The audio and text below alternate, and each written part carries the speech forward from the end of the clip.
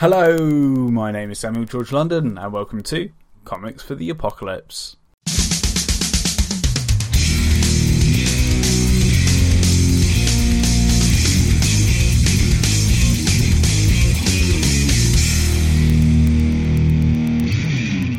On today's episode, I speak to comic book creator and really nice guy, Jeff Zanelotti, about what comics he would take into a supervolcano eruption apocalypse. But before we get into it, I'd like to give a quick shout out to our sponsor, Comic Scene. To support their work, you can become a friend of Comic Scene for just £20 a year.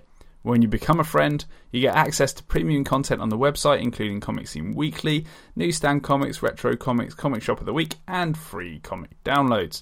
To find out more, visit their website at comicscene.org. Now, without further ado, on with the show. Hello, Jeff Zanelotti. How's it going? Hey, Sam. Thanks for having me. How's everything? Absolute pleasure. Yeah, no, it's pretty good. Pretty good. Been a real busy day at work, but I'm all the better to speaking to you about comics. So with that in mind, for those that haven't come across you just yet, what do you do in the world of comics? Well, my name is Jeff Zanelotti. I'm an independent comic book creator.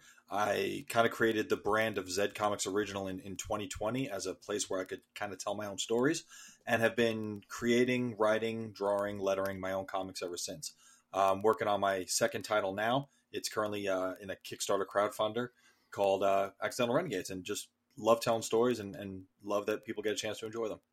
That's fantastic.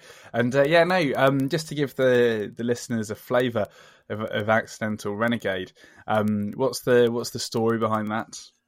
Accidental Renegades is it's, like I said, it's currently issue 1 is on Kickstarter now. It's a 36-page manga-inspired comic book about bumbling superpowered mercenaries who unintentionally ignite a global revolution.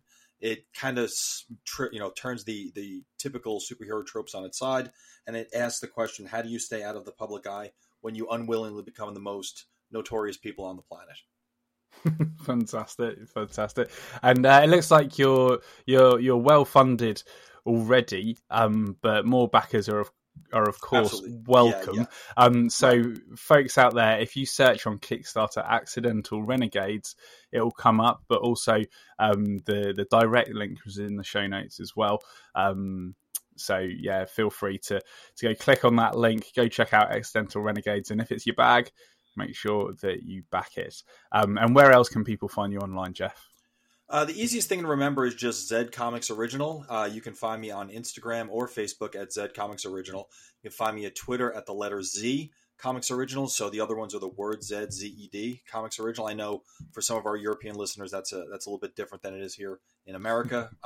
Z Comics Original, the letter Z for Twitter. And then the website is zcomicsoriginal.com, where you can find some sequential art, some fan art, and also some original characters. Excellent. And of course, those links are all in the show notes, folks. So go feel free to like, follow, and anything else that you can do on social media as well to Z Original Comics. Excellent.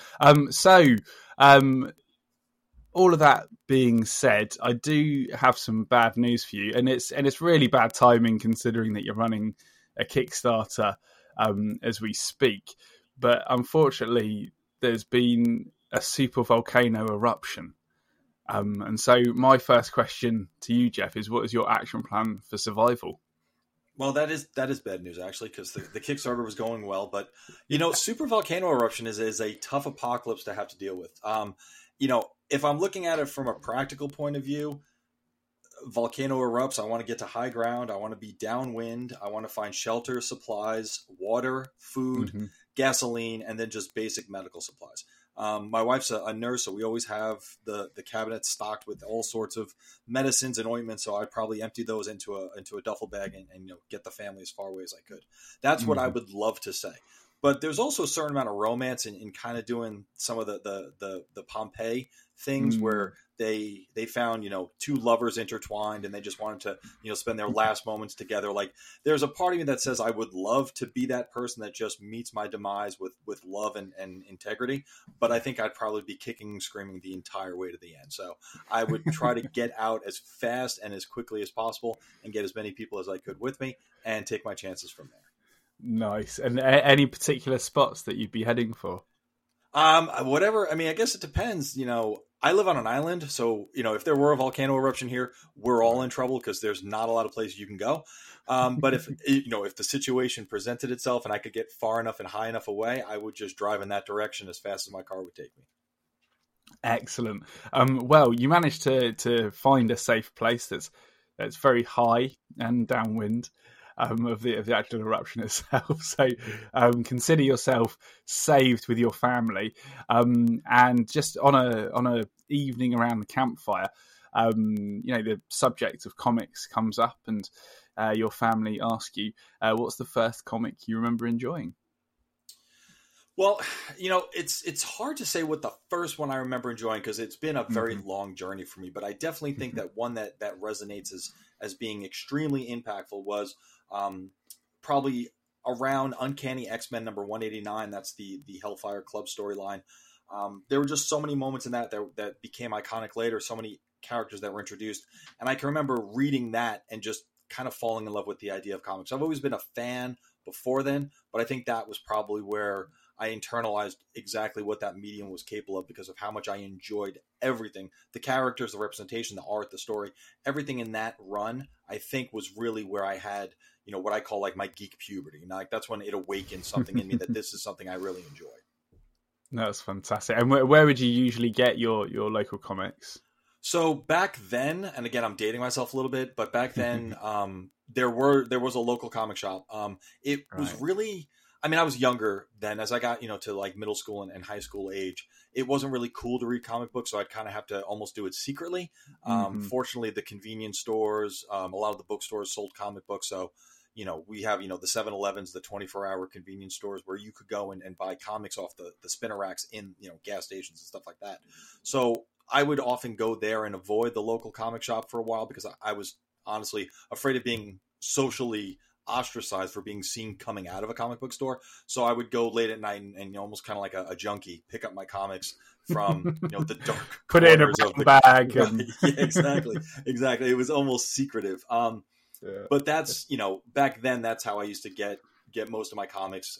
Just because I look at the way it is now and how not even accepted but like embraced geek culture has become, and it's awesome because it wasn't always like that, and a lot of younger listeners might not realize, but it was not always so well represented, and it wasn't something you could brag about. So back then it was a little bit different, and I enjoyed it, but I enjoyed it more secretly than probably a lot of people have to today. Fair play. And then obviously you set up Z Comics in 2020, but were there any kind of forays into comic creation when you were younger? Not specifically like a full comic creation. I'd always been doing fan art and, kind of, mishmash characters, like, a reimagining of my favorite characters. I had drawn panels that were basically back then, like I think a lot of young aspiring comics creators were just copies of existing panels, but with my own characters put in there.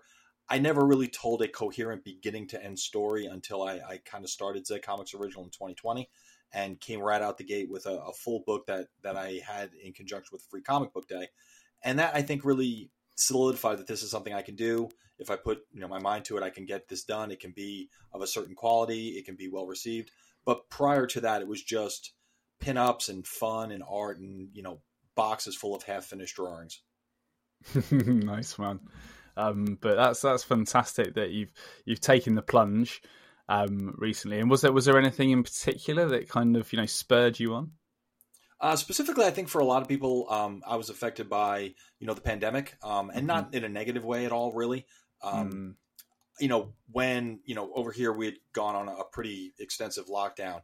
I'm a high school teacher, so most of my work was done virtually for that entirety of that year. So I really didn't have anything to do outside the house, and there were a lot of restrictions here on what you could and could not do.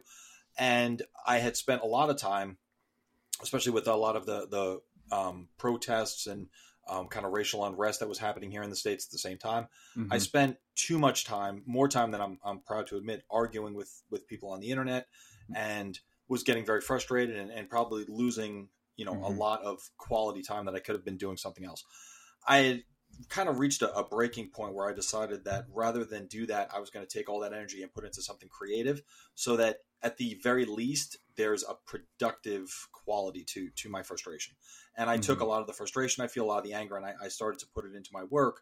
And one theme that kind of runs through all my stories is the fact that if you're given, a certain degree of power or responsibility, you have an obligation to handle that properly. And if not, it kind of falls on people to kind of hold you to task.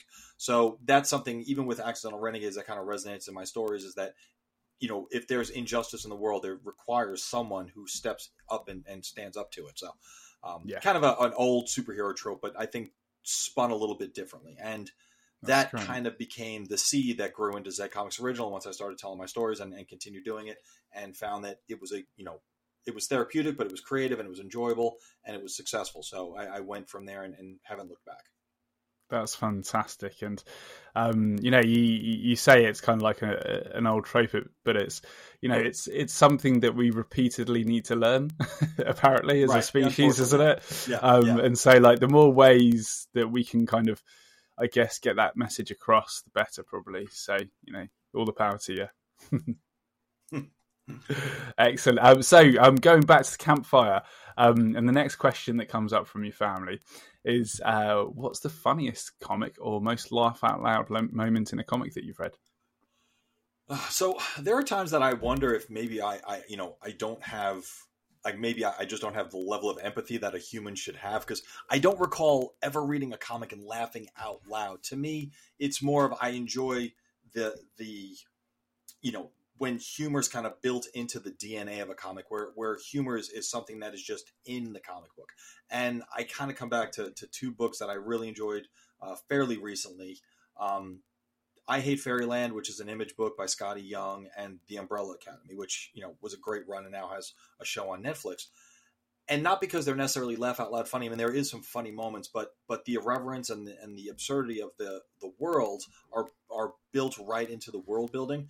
And when I kind of created Accidental Renegades, I wanted something that was a little bit irreverent, but I didn't want it to be, goofy. So in the world building, there are things that happen that are absurd, but none of the characters recognize them as absurd, because it's just in that world, that sort of behavior is normal. So while we as the reader are going to look at that, unlike any of our experiences, and find it humorous, the characters in the book that we're reading, to them, it's just another day. And I find a lot of shows, a lot of movies, and a lot of comics that I really enjoy are humorous because almost the entire cast are straight men who don't realize, not straight men, meaning like, they're not in on the joke.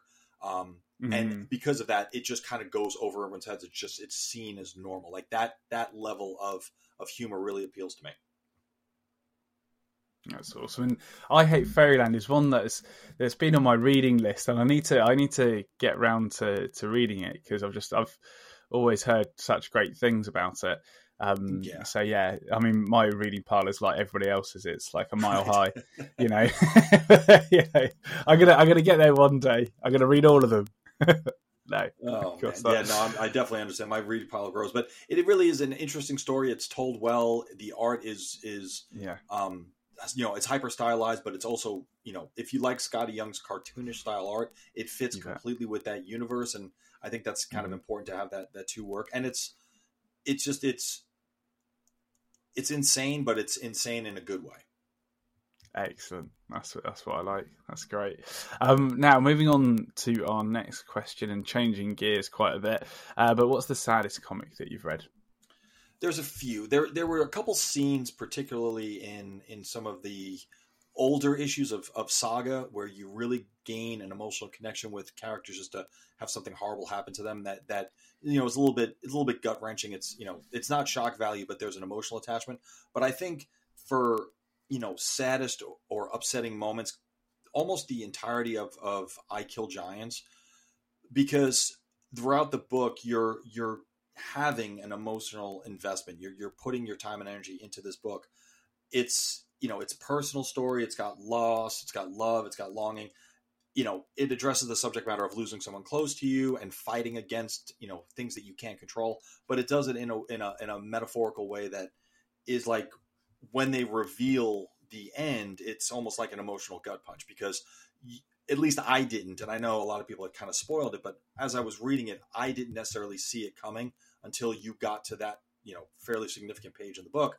And when you realize what had happened, everything before that, and how it was, metaphorical or allegorical, it really kind of hit you differently, because you realize what the young girl, what the main character was going through up until that point. So, not necessarily sad, really more poignant, and something that a lot of people can relate to, losing someone close to them, and the process they go through to try to deal with or try to prevent that from happening.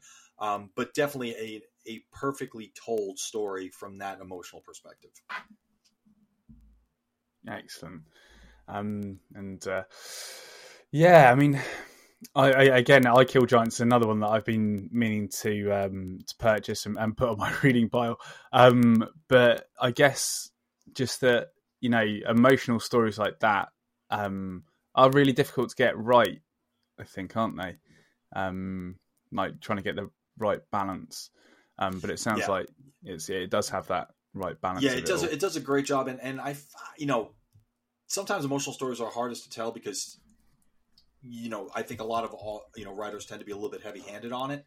But what they do here, what is great, is they tell the story, but they never really almost address the problem directly. They address it through metaphor, and you end up thinking you're going on a direction that it takes a hard right turn somewhere completely different.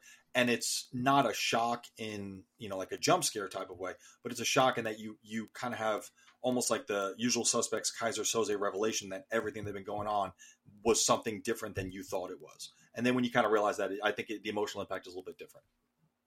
That's awesome. Yeah, some lessons to be learned there for all creators, I guess, in terms of how to do it right. Excellent. Now, changing gears once again, what's the scariest comic or most horrifying moment in a comic that you've read? Oh man, scary. Now, it's scary for a different reason than I think a lot of people define scary. And I would say that, to me, one of the most scary, horrifying moments in a comic was, it's kind of famous now, but the Reverend Stryker Nightcrawler panel from God Loves, Man Kills, where he basically is addressing him as a demon and he doesn't deserve it. Yeah. I find that it's so horrifying is because as relevant as it was when it came out, I feel like societally we've come full circle. And now we're once again living in a reality where, entire populations of people are literally considered demonic or sinful or shouldn't be around for something they either can't control or choose not to be any more than, the character Nightcrawler could. And, there was a period where we looked at it and we're like, wow, I'm glad we haven't, we're not that doing that. We're transcending that. Right. I'm glad we've grown past that. And now it looks like we just made an exact loop to come right back to that point. And, good art kind of captures what's going on in society, but you kind of hope that eventually that art will become obsolete because society grew past it. I feel like we were making progress, at least as in America, at least as a country, and have, for whatever reason, pulled that brake and hit reverse. And now we're back to times that Reverend Stryker would probably be much more happy about than the characters in the X-Men.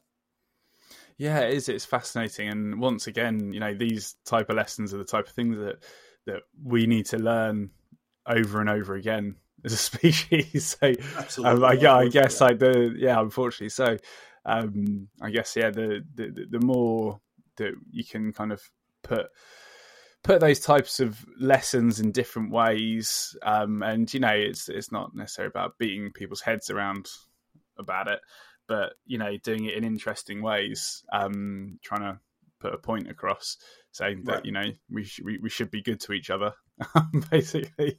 The more we should probably do that, and that's I guess partially what this podcast is all about, is trying to highlight those as well, stories that enable that. It's a good choice.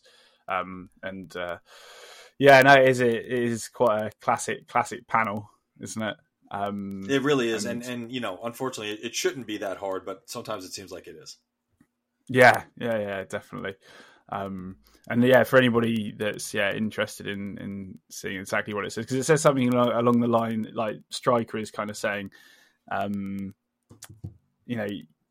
you call this a human or something. How dare you call this a human or something? Right. Yeah. Yeah, that's the one. Like, put Stryker Nightcrawler panel X-Men, it'll probably come up. It's like I said, it is pretty iconic. Yeah, it is. Yeah, I think most people may not know it exactly, but they're like, yeah, I'm familiar with what you're talking about when you say that. And it is, I can picture it in my head, like I'm sure a lot of listeners can too. And it unfortunately, that's an example where they do kind of hit you over the head with the metaphor. But it also has turned out to be necessary because we're returning to that. Mm-hmm. Whether you agree with it or not, you can't really whether you agree with the sentiment or not. I don't think you can disagree that we're circling back to that sort of time here. Yeah, and I guess it's difficult to get that right, isn't it? Like, in terms of like the metaphor and things like that. But I guess like if you do it kind of like a roller coaster, where that's like the peak of it, like that's the obvious metaphor, and then you kind of you move on to like another peak and trough of the roller coaster, I guess. Then it's not too much like I don't know, like this is edutainment type of thing. Right? Yeah. It's social commentary I think is tough to do. But I also don't know, going back on a reread, if they were necessarily trying to be subtle. So if subtlety wasn't achieved, it might be because it wasn't desired. But that's, the X-Men have always, I think, kind of been, a representation of marginalized groups to begin with. So I guess, subtlety's kind of out the window when you have a reputation like that. Yeah, exactly. Cool. So moving on to my favorite question, and that is, what is your favorite cover? There are so many that are great, and this is such a tough question to answer because there could be a laundry list of hundreds. But one of my favorite covers, one of the ones that has always impressed me, is the fairly iconic Art Adams cover for Classic X-Men #1. It's very, very simple. It's the white background with all the X-Men on it. But I remember seeing it, and that was one of the first times that I had seen a group shot with that many characters, all looking like that cool. I still think it is one of the most iconic drawings of Wolverine, where he's in the front with his claws out. You see that in all sorts of things even today. Mm-hmm. And one of the most impressive drawings of Colossus, who is one of my favorite comic book characters, at least visually. I find that character to be one of the ones that I like more than many others.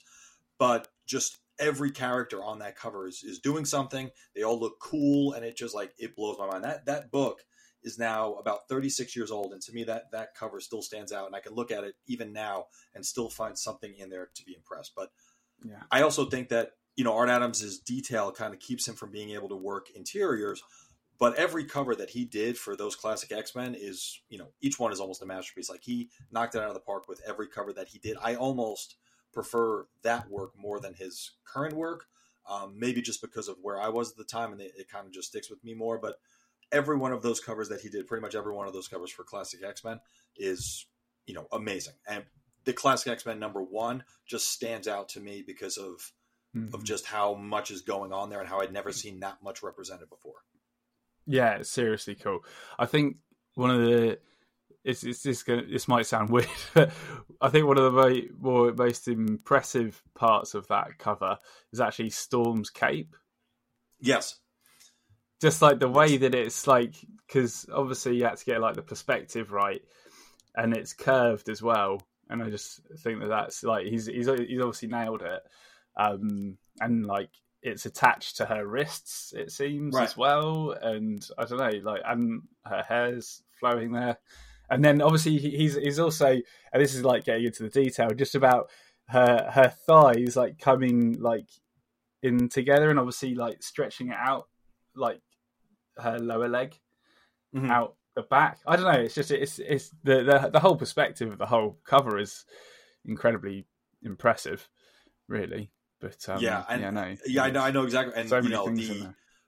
I mean, Angel on that cover. I mean, I remember seeing Yes. Iceman and never seeing his powers really represented like that before, with the way like the ice is forming around his hands, and it's just like I remember seeing it and being like, oh my god! I actually a few months ago was just looking to pick up some Art Adams art, and I can't afford any of his original stuff, but he had a basically it was not quite that cover. It looks like he had redrawn it, but a poster of it. So I made sure I picked that up because it's a black and white version of it, but it's still pretty much the exact same thing. I think he probably just redid it a little bit because it doesn't look identical, but it is more. It is that cover, and in a much larger poster size. So it's a pretty cool thing to be able to stare at when I'm, should be working, but it's just great. His work is great, and his work on those covers, every one of them, I think is just top notch. That's so cool. Yeah, no, it's amazing. And yeah, it's nice to revisit those, isn't it? Yeah, absolutely. Really cool. Now, what comic do you repeatedly read the most? Well, it kind of depends on what I'm working on at the time. I do have a stack of trade paperbacks and some single issues that I kind of keep in a separate spot because I just tend to go back to them over and over and over again. Right now, with Accidental Renegades, I'm trying to capture a certain vibe and I guess a certain feel for it. So I'm rereading some books that I think will kind of inspire me. It's got a lot of manga influence, so I'm reading, some My Hero Academia, One Piece, some Soul Eater, some manga that I've been into for a while to kind of get that aesthetic overall. But also because the story is supposed to be a little bit odd and a little bit unusual. I'm reading Next Wave, Umbrella Academy, Saga, some of the things that I think really kind of will inspire me to tell the story the way I want to tell it with a little bit of inspiration from them as well. Nice. And yeah, no, those type of comics, particularly like My Hero Academia, and One Piece and things like that, are very kind of Moorish, aren't they? You can really devour those, I think. Right, yeah. Can't you? And kind of go over them and things. But yeah, no, it's you've clearly obviously you're putting in a lot of mileage in terms of kind of research and trying to gather ideas for Accidental Renegades. And I guess on that, so number one is obviously kickstarting at the moment. How long of a run have you got in mind? Well, the way it's kind of worked out is I'm looking at least a 9-issue run, at least for the first arc. I guess, not for the first arc, is probably a good way to put it. One of the things that I really have always appreciated about manga is not just the energy and the aesthetics and the art style, although I do really enjoy much of that. But I like the fact that the stories are finite. That when they start the story, the mangaka basically knows that it's going to end after a certain time, which is something that Western comics don't necessarily have. I mean, Spider-Man's been around since the 50s and 60s, and Superman and Batman have been around longer than that and still going, and that's great. But I feel like sometimes those stories can go a little bit off path. With a manga, it's the same creative team, and he or she has their vision that they're going to see through to the end, and I do like that. I definitely envision Accidental Renegades as having an end point, but I'm thinking it's probably going to be a little ways out there. With crowdfunding, the way these campaigns work, probably 3 books a year, so be able to put together on a yearly basis about 100-page collection, and that should be able to keep the story going for quite some time. That'd be awesome, man. Cool. Yeah, cool. That's the goal. We'll see how it goes, but that's definitely the goal. Yeah, exactly. Yeah, you have to see how it goes, but yeah, as long as you're consistent and things, and yeah, no, I'm sure that all of your current backers will continue to back you. So that's great. Now, what's the most meaningful comic to you? The most meaningful comic, and I don't know if you would get this answer most of the time, but I kind of feel like you would. But to me, the most meaningful comic is the first comic I ever can remember reading. And it's a title that has not been around for quite some time, called Crystar, the Crystal Warrior. Specifically, it was a Marvel comic from the 80s, I think. And the one I remember reading was number 8. And I had to do a lot of detective work to be able to track down what issue it was. And thank God for the internet, because I was able to just start finding it until I found the cover of the one that I was like, that's it. That's the cover I remember it.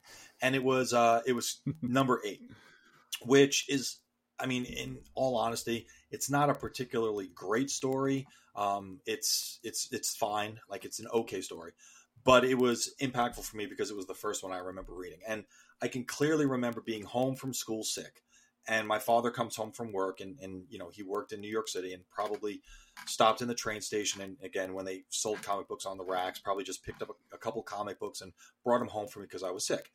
And I remember reading that one, and that, while it wasn't necessarily the one that blew my mind, and it wasn't necessarily the best comic book I'd ever read by a long shot, it was the first comic book I can remember reading. And I found one in a comic shop many years ago, and I put it in a long box, and I cannot find it for the life of me. Cannot find where it is, but I always wanted to have it. And so I went on and I ordered it off of eBay or some website, and got it. Now it's in a frame, and it's getting ready to hang up in the office because it is the literal first comic book I can remember reading. What's interesting about it is on the cover is the skull that became the logo for the band Danzig. And because that skull is on the cover of the book, it's kind of raised the value of the book. So what should be, a book that's sold for 60 cents that probably should still sell for 60 cents is a book that costs a lot more than that, because the covers become a little bit important to collectors. So I spent a little bit more money than I wanted to for a book I'm absolutely positive I have, but I just cannot find.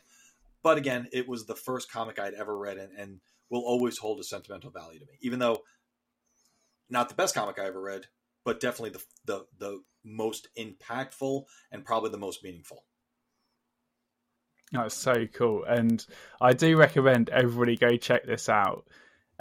This cover in particular, it's pretty cool. I like it. It is actually a really cool cover. It is a really cool cover. It is. I think so. It's got really great colours. Cover, but yeah. Yes. Yeah. Yes, it is. Sorry. You can totally look it up on the on fandom. Crystar, the Crystal Warrior, number 8. But yeah, no, it's really well balanced. There's lots of great colours in there. It's got total like He-Man, Thundercats vibes, right? Yeah, going on or something. And even better, so the release date is literally the day after my birthday, when I was literally born. So 2nd of April 1984 is my birthday. This was released on the 3rd of April. Yeah. So it's literally, like as old as I am. It's amazing. It's so cool. And yeah, just like the monsters in the background are pretty cool. That's really rad. No, I love it. I'm gonna check this out because I love the Danzig connection. It was interesting. I hadn't put it together at the time, but later on I was looking. I'm like, I wonder if that's just a coincidence. And it wasn't. From what I had read, that it was something that I don't know if it was Glenn Danzig or someone else from the band that saw that and wanted to kind of use that as their logo, and then did. So now, because that was officially the first appearance of that skull, which, if I remember correctly, does not even appear inside the book, but I'd have to go back and look. Oh, wow. I'm not sure it even appears inside the book. Of course, the book's sealed in a frame now, so I can't open it. But it is definitely on the cover, and that was, makes it more of a collector's item than it would have been, I think, without. That's super cool. Awesome, man. Now, moving on to our penultimate question, and that is, what's the most underrated comic that you've read? Well, I think if you're listening by now, you've probably figured out that I'm more of a Marvel guy than a DC guy, at least growing up, and really like the X titles. And one necessarily comic run that I think is definitely underrated would be the Uncanny X-Men run that was with Claremont and Silvestri, that included, the Mutant Massacre, Inferno, Fall of the Mutants, all those storylines that kind of hit one after another in the 80s. This was right around the time, I guess 80s and 90s, this was right around the time that Jim Lee was doing X-Men, and that was getting all the attention. But I think if you go back and look, the stories that Claremont and Silvestri were telling at the same time were just as good, in some cases maybe even better than I think some of the stories that were happening in the X-Men with Jim Lee. I think from an artistic perspective, that was when Mark Silvestri really hit his stride. I think his work today is great, but I think his work then probably told the story perfectly. The characters were well drawn. The story had an emotional impact. There was actual stakes. The villains were interesting. It was an introduction of some pretty cool villains that got introduced during that time frame. And that this was back when Marvel events were still fairly new. So when like something happens that threatens the whole world, like you kind of felt it. That has, I think, kind of become so redundant that it loses some of the impact now. But back then, reading the Mutant Massacre and reading Inferno, there were stakes to it, and I think that whole run, everyone remembers Jim Lee, but I think Mark Silvestri and Chris Claremont at that time were telling equally good, in some cases even better stories. So as far as underrated, just because of what it was up against at the time, that would probably be what I would say is underrated. Awesome. Well, I'm going to have to get my hands on it at some point, some of the omnibuses, because, that's again, something that I never really read when I was a kid. Because regular listeners will know that I only really got really into comics kind of in my early 30s as a result of watching The Walking Dead. So I missed out on a lot of the foundational stuff that people read when they were teenagers and stuff. So stuff like Uncanny X-Men.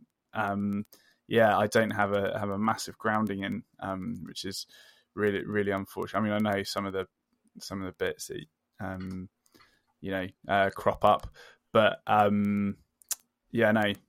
definitely need to add that to the reading pile once again.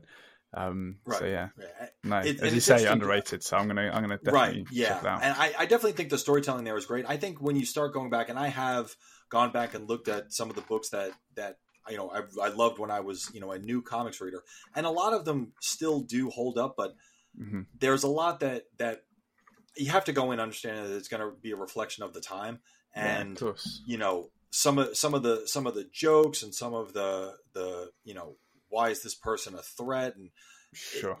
Looking at it with 2022 eyes, it doesn't really necessarily make a lot of sense. Yeah. But at the time, for what it was, some of these stories were good, and a lot of them really do still hold up. I looked at some of the stuff from the Claremont and Silvestri run, and I still think some of those panels are great. I still think the story is great. The dialogue is always a little bit stilted, I think, because it's Chris Claremont, so he does have a very pronounced way of writing dialogue. But the story itself, like I said, it has stakes. You kind of feel like it's not going to work out well, and there are plenty of cases where it doesn't. The characters have not really been written to be overpowered yet. Like in that storyline, like Wolverine is, he's powerful, but he's not invulnerable. So like when he gets hurt, like it actually makes a difference to the story, where I feel like over time, everyone has kind of one up themselves on that character. So now it's more or less an immortal person. But in that run, like he got hurt and he had to like take time to heal. And while that was happening, it was influencing what that character could do in the story, which I think is a lot different from what you see now. So there were definitely stakes and definitely things that had impact. So when something happened, it meant something to the story. Awesome. Yeah.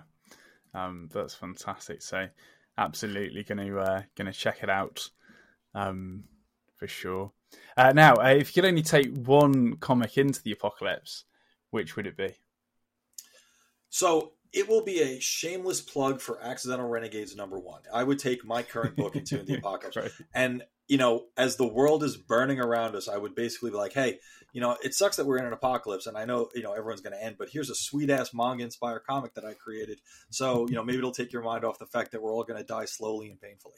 So that's the silver lining, because I have to imagine at that point, comic books are going to become a very invaluable resource. So if it's not going to be worth a lot, at least I can have a personal connection to it and say, hey, we're all going to die in the Thunderdome, but here's a comic book that I created. So why don't we check it out as we die slowly? So that's my shameless plug, because at that point, wonderful. If it doesn't matter, make it not matter in a personal way.